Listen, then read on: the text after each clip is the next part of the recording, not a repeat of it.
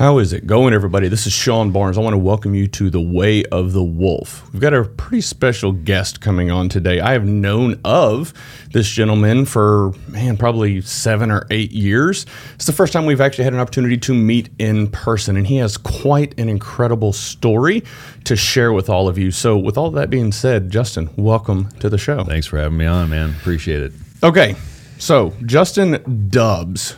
Is that your real last name? Yes. Okay. Yeah. I've always thought it was just like an abbreviation or something. Okay. Yeah, that's what a lot of people ask me. They're like, "Is that really your name?" It's like, yeah. Dubbs is my last name. D-U-B-S. That is pretty awesome. People always spell it wrong too. They'll put 2 B's in it. Yeah. So. But. Okay. All right. Well, welcome to the show. Thanks, man. I've had an opportunity to listen to you on Henry Walker's podcast, The Heathen Culture. Yeah. And man, your story is just so moving and so powerful. And before we dive into this, I just want to thank you for coming on and being willing to kind of share your journey and hopefully inspire and motivate other people and help them realize, look, you can go through some really tough stuff in life. Yeah. And there is something on the other side of it. Always. If you're in hell, don't stop. No. Just keep moving forward. And I've stopped many times. You just have to keep picking yourself back up. Yeah. So with all that being said, can you share with the listeners a little bit about yourself? Who are you? I'm Justin Dubbs. I'm a strength coach, father of 1, and I'm married to Catherine Dubbs.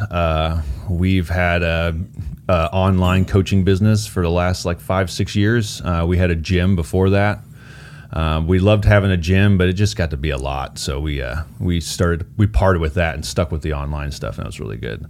On top of that, I do a lot of investing and day trading and stuff, a lot of cryptocurrency stuff on the side, and that's kind of where I make my own money and stuff like that, besides the training. And then other than that, I'm also a recovering addict.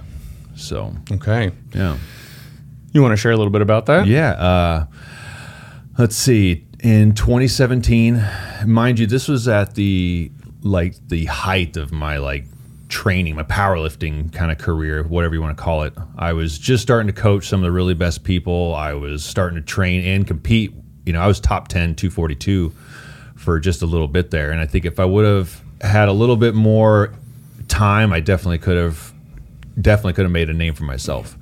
But in early 2017, I hurt my back at it was a push-pull competition in Fort Worth, Texas.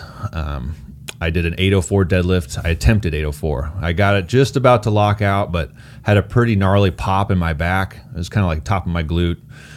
And it didn't bother me too much, but then the next day and the day after, oh man, I was having a hard time moving around, and I definitely couldn't train. So then a doctor who we knew at our gym, he prescribed me some Oxy. He got me hooked up with pretty much just a month's supply of Oxy. Once I had that, it was pretty much over. He didn't refill my script and was only going to give me just some, the ibuprofen stuff that they will prescribe out. And I got sick. It wasn't really nothing intense, but I couldn't figure out why I was sick. And a friend I knew told me what was going on, and he said he could fix the issue. And so he would give me a couple pills that he had, and he would let me try a little bit, and told me instead of taking them orally, he said just snort them. So I broke off a little bit, crushed up and snorted it, and I see why. I mean, it was like no other high I've ever experienced. And when you take them orally, you might feel something some way, but when you snort it, it's very intense. So once I did that, it was over. It became doing it an everyday thing. And then next thing I know, it's a couple months down the road and I'm just full-blown addict, just, selling drugs to pay for drugs, because I had my gym and I had everything going on. So I had to make sure I, kept everything with gym going to the gym, because the gym wasn't making enough money to really pay for itself. And at this time we were at Redefined. We had a little section of Redefined's gym we were renting out. So I had to really kind of compartmentalize a few things. I had to sell drugs to keep my drug habit going, because it was very expensive to take these. They were called Roxys, little blue 30 milligram Oxycontin, but it wasn't Oxy. It was fentanyl. So I was getting fake pills and I was crushing them, storing them. And once you start using that stuff, you build a tolerance really fast. And so it got really out of control. So just to clarify, so you basically had a month's supply of Oxy from this doctor. That's all it took. And that's all it took. Whenever you came off of it, you started getting really sick, and then you had to come back. That is crazy. Yeah. The drug is so powerful and so intense. It only takes a few days it only takes, like, I'd say maybe 3 to 5 days for you to use it consistently, for you to start getting like hooked on it, like where it's something that you will start taking more and more. And then after you've gone a week or 2 weeks of taking it, you're going to feel sickness, because it shuts the central nervous system down in so many different ways. Like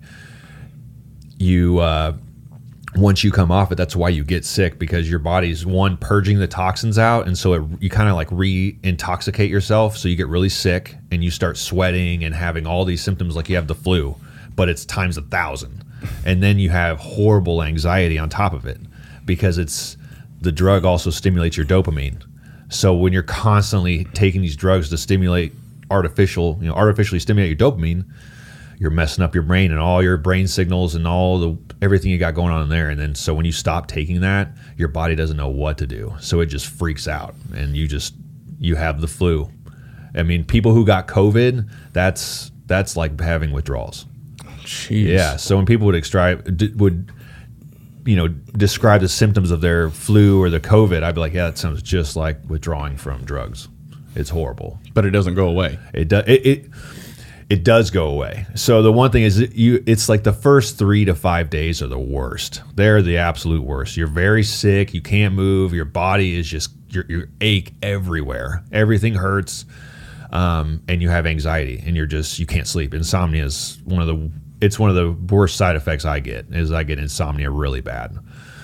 So, if you can make it past, the first week, you're kind of in the clear. Like, it just takes about a good week of hell for you to make it on the other side. But the problem is the long term. After you've been sober for a while, everything's great and going good because you're getting your days in, but then you start getting bored. And then you're like, okay, well, if you're not doing things to stimulate yourself and to bring yourself happiness and joy, which I was not doing, I was just putting my effort into work, and it was stressing me out more. So relapses became more frequent. I'd do it for a little bit, then I'd get sober for a little while, do it again. And I would put myself through withdrawals so many times. It's like, why would you do that to yourself? But it didn't matter. I would get bored, and I wouldn't be doing things I needed to do to get better, and I would fall right back into it. So the withdrawals were not something that deterred me from doing it. So at what point were you able to kind of finally break free?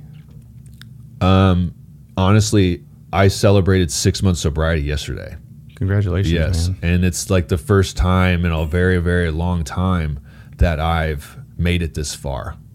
I had a really bad relapse end of last year. I was managing other people's money in my investment fund, and I got caught in a really bad play that ended up wiping me down to zero.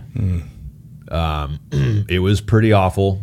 I'm still trying to recover from that. It's going to take some time, but it's definitely going to happen. Things are going better now, but anyway, so that happened, and I was devastated. And the main person that's money I lost, he was very angry, and I would understand that. And that kind of, with that and then some other personal things going on, I kind of just went right back to it. And this was on Thanksgiving of last year. And I had to be around all my family. I woke up Thanksgiving morning and my account was pretty much down to zero. I had a heart attack. I was stressed out, and I went right back to it.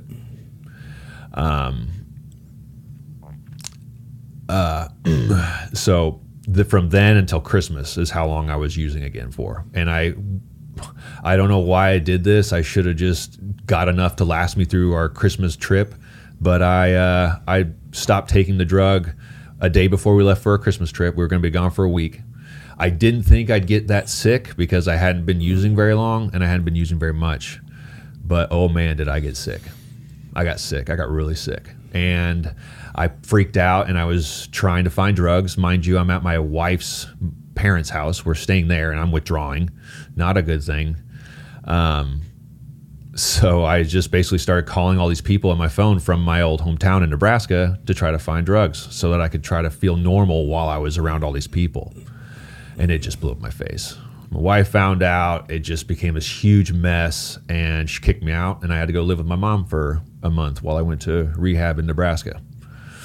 So that's how, once that happened and my wife pretty much said she was done, going to leave me, it's over, I had to get clean. I don't want to lose my son. I don't want to lose my wife. You know, there's still been some things that I'm still trying to work on and improve that's hurt our marriage, but I want to stay sober, especially for them. Yeah. And that's everybody who's an addict. They will find something in them. There's going to be something that's going to get them to stay sober. I mean, not everybody gets to that point, but there's a lot of us that do. You find what it is, and my son, and it's my family. Yeah, I don't want to go back to who I was. I was really falling apart bad, so I don't want to go back to that person.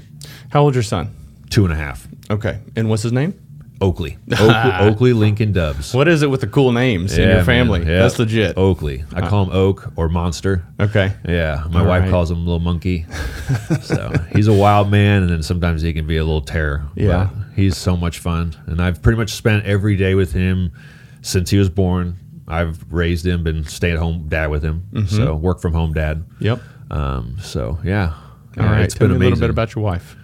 My wife, Catherine, I'm sure a lot of people know her around the area. She'd been here a couple years before I moved here with her to be with her. Let's see. She's been a phenomenal CrossFit athlete from like 2000. I don't know. She started like 2008, maybe 2009, 2007, I think it was. But yeah, she's been doing CrossFit since then, since it pretty much became a thing. And then she was a regionals competitor multiple years in a row, and she's just had many amazing accomplishments. But yeah, she was someone that I had a huge crush on. Okay, mind you, this is back in 2008, and she came to the gym with her sister. I was a personal trainer at Gold's Gym, and she came to the gym with her sister to work out. Well, I was a 21-year-old kid, and I was 280 pounds, pretty much. I was a big bodybuilder at the time. That's what I was into. And she came there. She was doing this CrossFit stuff. So she convinced me and another guy to do CrossFit. Mind you, I had a huge crush on her from the first time I saw her, but I could never speak to her. I was too nervous, too shy. So we do this CrossFit workout. She whoops our butt, and I think it was only like farmer's carries and toes to bar, but I could only do knees to elbow. Yeah.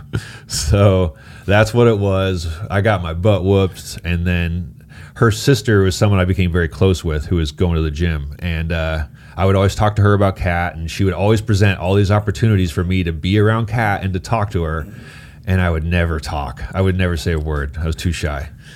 But then, a few years go by. I ended up going to prison. She moved away. I ended up going to prison. And then after I got out of prison in 2013, it was only a couple months later, she saw a picture of me get posted on Facebook.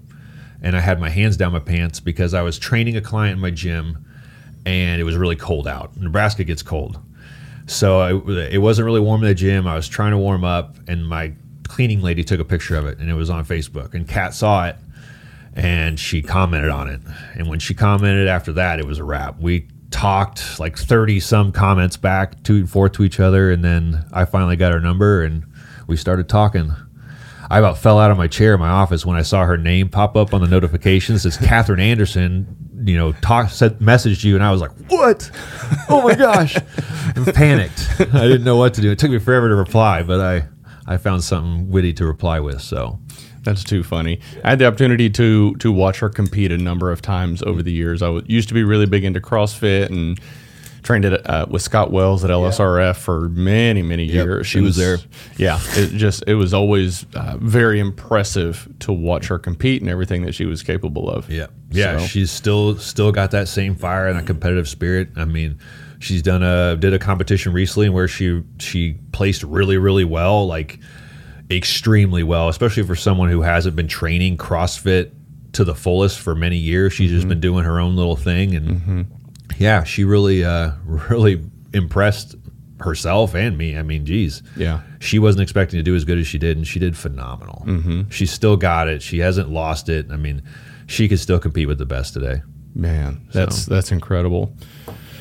So you mentioned something about prison. Yeah. Are you okay diving into that? Yeah, I was absolutely. very curious about that. What happened there? Okay, so when I was, 21 years old, it was in my early years. I was I'm still dealing with a lot of insecurities as a person. I'm still dealing with things I'm trying to overcome.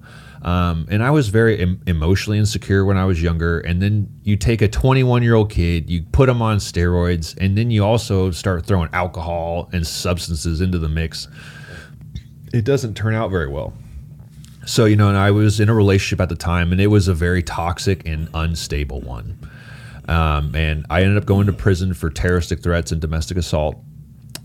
Something I've never been proud of. It's not like I'm some terror or anything like that, but it's just something that's always kind of been on my back, and I've always had a lot of shame for. And I think that drove a lot of my other issues in life, because it took me so long to kind of accept that, okay, that was a part of my past. It doesn't define who I am.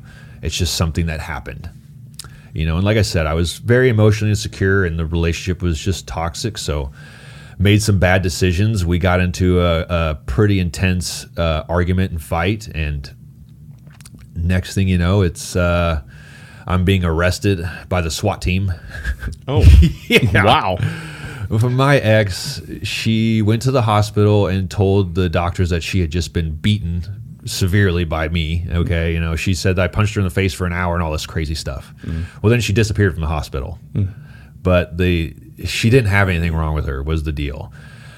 But the fact that I'd already had issues with her in the past, and I had messaged her apologizing for our fight like a week later. And so that kind of gave them reason that something did happen. So they arrested me on terroristic threats, domestic assault, and then she told them that I had a gun. So that's why the SWAT team came. Yeah. They had no gun. There was nothing else that they found. So they ended up taking me to jail. I was in jail for a while. She actually told the police that I was calling her from the jail and threatening her. Okay. So then I get pulled out of General Pop, and I get stuck in segregation. So then I'm in segregation for a month, and I'm waiting to make bail. Well, they charged me with tampering, but they ended up dropping her away because there was no recorded phone call of me contacting her or anyone else contacting her. So pretty dumb on her part for her to do that. But anyways, so that's what led me to prison. I ended up getting bailed out. I moved back to Columbus, Nebraska from Omaha to live with my mom and just kind of get my life together. I fought my case. They dropped a bunch of the charges. They just stuck me with the terroristic threats, and I went to prison for the minimum, which was 3 to 4, which I was really happy with, because I could have done 50 years if they really wanted to stick it to me. So they gave me a minimum. I went to prison, and that was just a whole different experience, because that was actually the second time I went to prison. The first time was from her again. And instead of serving a year in county jail for third-degree domestic assault, I just served a year in prison. They'll give you what's called 365 in a day. And so that way you can go to the state pen and serve half-time instead of serving 85%. And so my first number, I went in, I did 6 months in prison. I'd done 6 months in county and 6 months in prison. And then I got out, I wasn't even out 90 days. And then this other situation happened. And so I got put back in 90 days later, got out on bail back like 2 months after that. January 2011, I made bail. And then I was out till December of 2011. And then I went back in until June of 2013. So you went in with the issue, the situation and issues you had with your girlfriend at the time. Yep. And then when you got back out and you got back with her? Yep. Same issues start all over again. So what's interesting about that is I think that speaks to the importance of the people we have in our life. Oh, yes. And it is so difficult whenever you're right in the middle of it to realize how bad or how toxic this is for you. Yep. And it's tough to break free. When if you step back and look at it, like if you had a friend who was in a similar situation and he was talking you through it, you would have bro, what the hell are you doing? Yeah. Get the hell out of there. And I had friends saying that. Yeah, but when you're in the middle of it, man, it is tough to break free. I lost a job because I got back with her.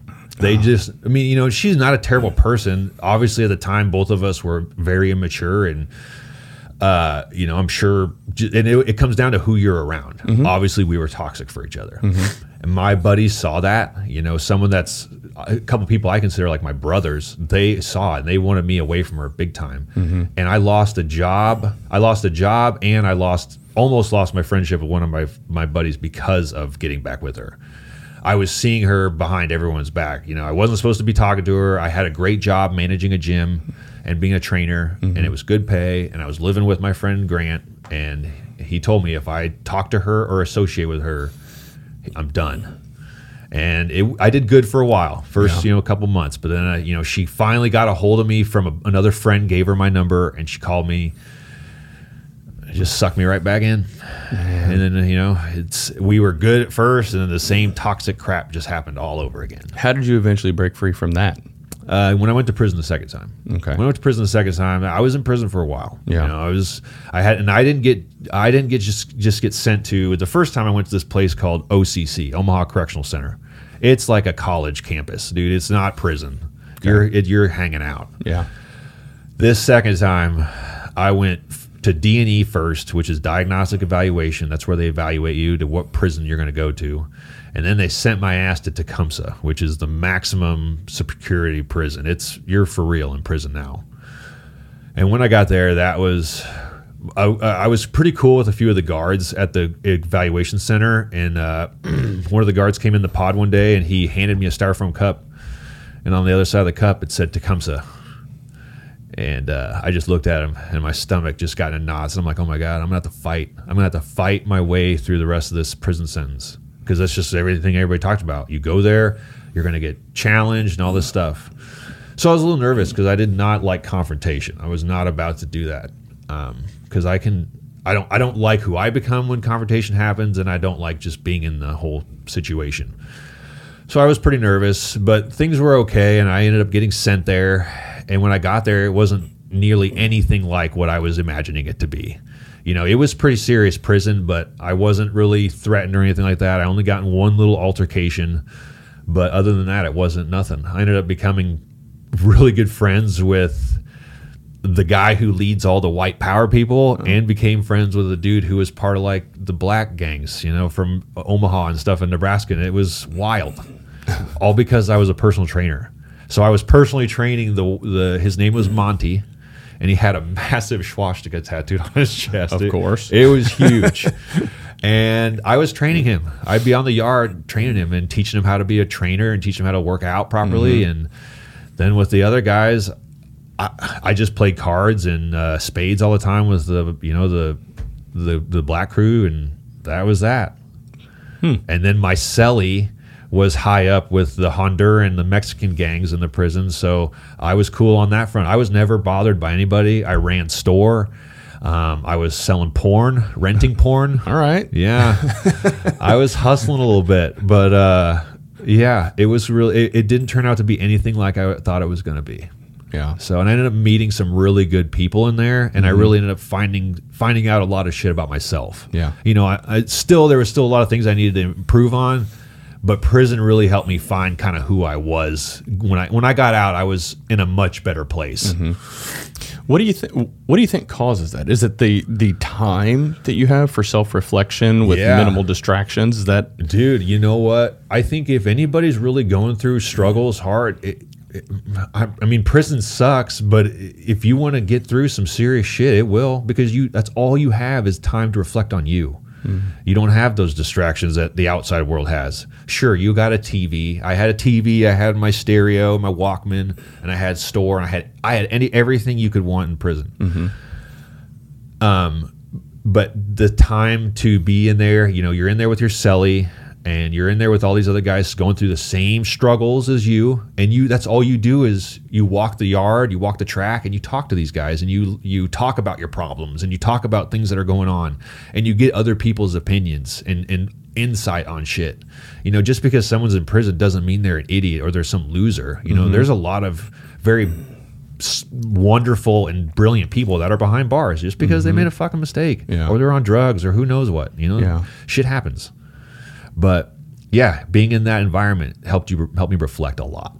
That's pretty crazy. And I don't know why my mind went here, but whenever you think about what you just described, as far as the opportunity to have that human connection with people and interface with them and share your challenges, get their perspective, and how that's such a far cry different from what it's like on the, I'll say, outside world, where everybody has one of these in their hands, and social media consumes everyone. And it's wild to see. Like, I was browsing on your social media, and like, you've got pictures of your family and stuff like that on there, but it's not like some people just blow it up and you've got thousands and thousands and thousands of friends, but it's all superficial and just likes, and it's who can get the most likes. And you don't really have the opportunity to have that real meaningful, deep connection with somebody. And so that's something that I've observed in recent years as I've started to get more involved with social media, really just trying to kind of promote the messaging that I share here on the show and things like that. But for the first 10, 15 years of doing anything on social media, for me, it was really just, I was a lurker. I would post a picture every now and then and just kind of watch the world go by, just because I'm very introverted and quiet and shy. And so it's just been interesting to watch and observe when you start getting more and more engaged. And then also the way these social media algorithms are designed, it's to incite rage and frustration to lock you into the platform. And I find that I still get sucked into like politics and stuff like that. And I've found that I had to actually actively focus on not engaging on anything political and start unfollowing things that are political. Sometimes it's funny stuff. But a lot of times it's just will frustrate the hell out of you seeing what's going on. I realized how unhealthy it was to get sucked into it. And so, anyways, what are your thoughts on socials? I mean, it's in line with that. I've had to unfollow a lot of stuff. There was a time there when all this like pandemic stuff was going on that me and my wife kept getting sucked into a lot of the vaccine stuff and all that stuff, because we're if you want to vaccine your child, that's cool, man. I don't judge anybody for that. We're just not. We just didn't vaccinate, and there's other things we didn't do.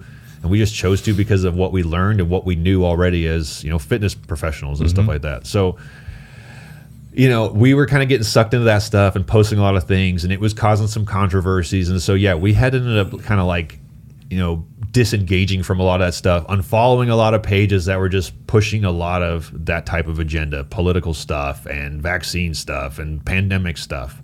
So social media can be a wonderful platform to use, but it can also be something that gets you sucked in and can really change your mood or, affect your day if you let it. I think if you're someone who's going to be on social media a lot, you put out quality content, put out content that's going to help people. That's what I'm trying to figure out right now is, I'm posting content, but it's stuff that's older stuff, or, I'm not really sure what direction I want to take it in. I'm just trying to share stuff so that I can get my engagement up, and I've always been someone who I want to build my social media up organically. I didn't want to like buy followers and all that stuff, because it's always obvious when you see a profile that's got 100,000 followers, but it's getting like 15 likes or views on a video. It's like, okay, man, this page isn't authentic to me. So that's, with me, it can be, like I said, a great tool and something that can benefit you in many, many ways if you follow the right stuff and you're posting the right stuff. Otherwise, if you're someone who's just like following a bunch of negative crap, it's going to negatively affect you, like it did with us. We were getting sucked into the vaccine stuff, and it was affecting our mood and our moment in our day. So it can do that for anybody else. Yeah, it's pretty crazy. Yeah. Let's switch a little bit over to the personal training stuff that you're doing these days. Share a little bit about that. So you said you're doing online training? Yes. So basically what I'm doing now is I've revamped Dubs Barbell Club. Me and my wife, we got a website back up, Dubs Barbell Club, or dubsbarbell.com or dubsbarbellclub.com. It'll take the same place. We're just selling programs because I was, I stepped away from coaching when I started doing more investing in the trading and stuff. But what was I going to say? I thought I was doing it for the wrong reasons. I was so like, I was like, oh, I became a coach because I thought that was all I was good at. I was not in a good place mentally. Obviously, I was still dealing with my addiction on and off, and I was just not healthy upstairs. But now that I've had time of sobriety and to reflect and look back on things, I was like, well, I have all these great programs out there that I've made and all this stuff that I have just sitting there collecting dust that could be promoted and pushed and people could use it and it could help me and it could help everybody else. It could be another income stream for me and it could give me purpose again. So when I finally got the website done and decided, okay, we're just going to sell programs online. I'll still coach a couple people, but I'll be very selective on who I'm going to like individually work with. Because it does take up my time, and I am now trying to be better about how I utilize my time. I haven't got it down to a science yet, but I'm getting there. But yeah, that's pretty much what we're doing, just selling programs. How long did that transition take to go from in-person coaching and training to more online focused? Honestly, I started online coaching back in 2014 and 15. It wasn't really a big thing yet. Back then, powerlifting was just kind of getting back into the scene and becoming a popular deal. And you had coaches, but nobody was like online. Josh Bryant, he would sell you his books or his programs, and that's kind of what we knew as an online coach at the time, or Joe DeFranco. But so I just took a couple guys that I knew that were strong. They were friends of mine from back home in Nebraska, and I said, hey, what if I just wrote you guys a program for free?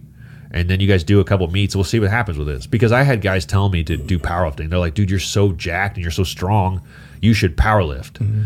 So I kind of got into it. I started learning about it and dabbling with it in 2013. I was actually starting to dabble with it in 2000. It was 2012 and 2013 when I was on the prison yard.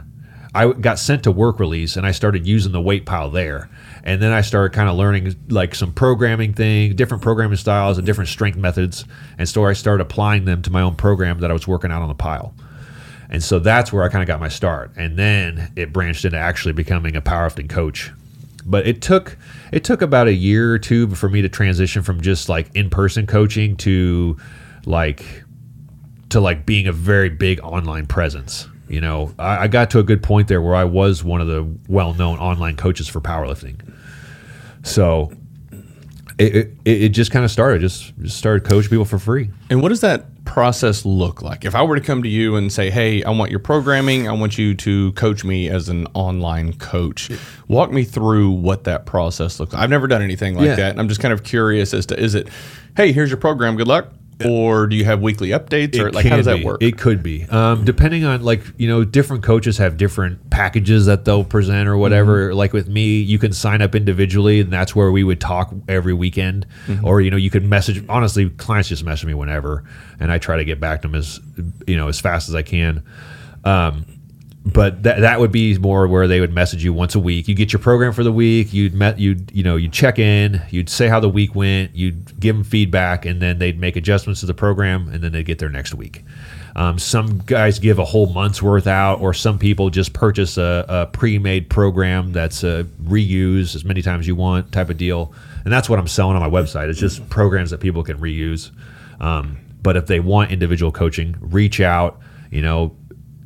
Say you're looking for an individual coach if you're competing in powerlifting, and then depending on what your goals are or where you're at, just go from there. Okay, all right. So there's different options that you offer. Yes. Okay, absolutely. I think that's key. Yes, that is key, because some people aren't looking to be coached individually, and that's why you want to be very selective who you're coaching. Yeah. Because I got to a point where I had over 100 clients, and they weren't all individually coached. A lot of them were just they were paying for the minimum just to get a program every week. But it got to be a lot. Mm-hmm. It got to be so much that I couldn't keep up with. And then I was battling an addiction on top of that. And so I was just a mess. I would work really well for a few days, and then I wouldn't have enough drugs, or I wouldn't have any drugs, and so then I'd be sick, or I'd be a mess for a couple of days. So it was such a horrible cycle of life at the time. Mm-hmm. But yeah, people can manage a high client load. If you got a good solid system in place, you can manage a lot of people, and you can do a very good job doing it. I just didn't have the system in place. What was the biggest lesson you learned in trying to figure that out and build your system? Man, I'm still really trying to learn that lesson, actually. I'm still trying to figure out a good system for myself. But what I have realized is that, like I said, coaching selectively, not taking on every single person out there, and just providing a lot of really good pre-made programs. That's what I've found really works for me and is what's going to help me. So now if I can just get a good system with working with my individual clients, sticking into a routine of checking in at these times and having this done at this time, that's what I really need to get concrete, cemented in place. Yeah. Well, I think it speaks to the importance of having not only a system in place, but structure and discipline to say, hey, this is what's going to happen. However you do your calendar, whether it's on Outlook or a notepad or, however you do it, but having some sort of a system and structure and discipline allow you to be consistent. And then as you go through, as you get more and more clients, you're going to have to learn how to pivot and adapt and tweak and adjust, which change is never easy for any of us. No. But that's part of the process. Yes. And I think that's going to be key for growing and scaling. And I think there's an allure to the online coaching because you're not tied to any sort of physical location. That's what I love about it. You can travel around. You can be wherever you want to be. Work right from my phone if I need to. Exactly. That's phenomenal. Yep. And that's what I love about it. And that's why I don't, I don't want to just go out and get a regular 9-to-5 job because I don't want to have something I'm tied to and that I have to ask permission to have time off or I have to do all this stuff just to get a paycheck. Like, I can hustle on my own and I can find something that I will earn a living. Now the coaching right now has been really slow, and so I've had to really rely on my trading to kind of give me an income right now. But now that I'm posting again and I'm being more present on social media and I'm actually trying to get people to buy programs and to buy coaching, that will start to become more consistent. Yeah. Because when I was actually doing it, the money was really good, but it was a lot of work and the gym was eating up pretty much everything I made. Yeah. And then it was eating up every dime I made for the gym. All my online coaching money and all my gym money was going to the gym. And then my wife would even have to take some of her money and put it into the gym just because when we had to go from Redefine to our actual location we were in, it turned out to be just a huge mess, man. The person we got into the gym with bounced out like after a month. And so we ended up getting left with a massive overhead that we were not prepared for. We survived for a couple of years, but it was very rough and very difficult. So, the online coaching is where it's at. Yeah. Especially moving forward in life now. Digital world is everything. Everything's going online. I mean, people are working from home now more than ever. Yeah. So it's like the way the world was, we're definitely not going back to that. Yeah. Where are you training now? I train between Legacy and my garage. Okay. All right. Yeah. So I'm pretty similar. I train at Legacy, train in my garage. I'll drop in at LSRF. I'll go to LA Fitness, stuff like that. I kind of bounce around, but Legacy has a lot of equipment. It's just minutes from the house. And so there's definitely some appeal there. Yes. I have to say, I've bounced around. I used to be real big into CrossFit, went to a bunch of different gyms. And like Scott Wells, he's been on the show. I know you know him really well. But every time I go back to LSRF, it just feels like home. Yeah. And doesn't have as much equipment as Legacy Barbell. Legacy has a lot of machines and stuff for isolation, different style of gym. But man, I love Scott's programming. Scott's been around since he was the first one, really. Yeah, well, yeah. He was the first one. Yeah, CrossFit the Woodlands back in 07 or 08, something like it. It was a long time ago. Yeah, and he's still around today. How many boxes have popped up and gone away? Yes, and you know what's funny about that is Scott and I have had conversations around this where how he used to have so many trainers and coaches that would come through that he would help build them and develop them. And in his younger days, he was pretty hot-headed and would piss people off and then go start their own gym. And end up being a competitor. Yep. But it's so funny to see like how many gyms have popped up with people that left LSRF. That's an observation I've made myself before and has been brought to my attention on a few different occasions. Is like how many people have owned X amount of gyms around here and they've all come out of LSRF. Yeah, even I first got my start with Woodland Strength and Conditioning. Yep. I'm very grateful for Tommy giving me my start there. because that's what pretty much catapulted me into all the powerlifting stuff. Mm-hmm. So without that, who knows where I would have been. But yeah, they had come from LSRF, and they started Woodland Strength, and that's another gym that started from like Scott's. It is. So yeah. I've always found it kind of funny. I kind of chuckle a little bit anytime somebody would start another gym, and I'd go visit and support them, and spend a little bit of time there. It is. It's a community. Yes. And that's one of the things that Scott talks about. And I've always respected and appreciated whenever I would leave LSRF, Scott would just shake my hand. All right, man, I'll see you when you're back. Come back. Right. But whenever I go talk to these other people, I'd say, tell me a little bit about your programming. It was almost like a canned response. It's like Scott's, but better. I was like, okay. And they would have good programming. Yeah. And here's the thing. There is no magic program. No. There's really not. This comes down to structure and discipline.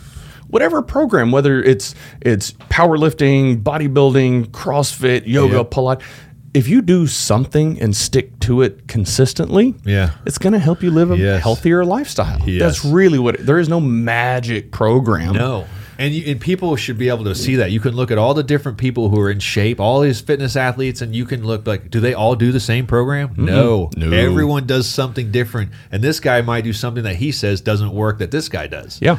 So it's not a one size fits all, and it just everything will fit. You just got to find what's going to fit for you. That's right. That's it. That's all it is. Even if you look at CrossFit and the games, they're not all following the same programming. They're all doing all sorts of crazy different stuff. They all got their own program or whatever, or whose program they're following. It's all different. Yeah. It's all different. Yeah. And then you can see that in the results of the different competitions. Yeah. Somebody may get first place in one and then 15th in the next one. Yes. One may be a max effort deadlift or whatever it may be. You can see the strength and weaknesses. Now, aside from like Matt Frazier and there's certain Tia, there's certain people that you're just like, good God, wow, freaking machine, phenomenal, and that was even going back to the Rich Froning days. He won consecutively, but one of the things that I did notice and observe as far as a differentiator between him and Matt is Rich would come in and he would rank pretty highly in most of the events that he would compete in.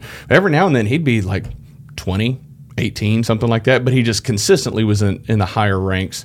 And then as the days went on, he just seemed to consistently stay up towards the top. And what I observed with Matt Frazier, just a dominant force, first, second, first. It's like ridiculous. Man. And there's people out there that just they find their gift or whatever whatever. Certain people just fall into it, and then that's it. That's what they're really good at. They're just amazing, and they're just built for that sport or that specific thing that they do. Yeah, exactly. So what's next for you? Right now I'm I just celebrated 6 months sobriety from heroin yesterday, so I'm still trying to focus on being sober, and I'm still trying to recover from that. There's still a lot of bad habits I'm just trying to break from when I was an addict. Like, I'll be honest with you, there's things that I've lied about that I've really tried to overcome. Like, you become so good at lying and, not telling people exactly what's going on with you because you're always trying to live a double life. And so, it's like I've caught myself, and I've been caught lying about stupid shit. And it's really affected myself, how I viewed myself, and has affected my relationship with my wife. So, I'm still trying to rebuild myself and break bad habits and become a man of honor, become a man that's reliable, someone that I can look at myself in the mirror and be like, I really love who you're becoming. That's what I'm really trying to work on right now. And, like I said with the fitness business, me rebuilding that is one step closer to becoming someone I can look at and love. Because when I wasn't putting effort into all that stuff and I wasn't putting effort into being a good person, I could not look at myself in the mirror. I hated who I was. So moving forward, what's for me is trying to find love. Accepting what I went through, accepting, okay, I made some mistakes. I did a lot of stupid shit. I've hurt people in my life. I've hurt other people. I can't sit here and keep dwelling on that. I have to accept it and move forward, and that's what's going to keep me away from being an addict and going back to drugs or doing something else to sabotage my life.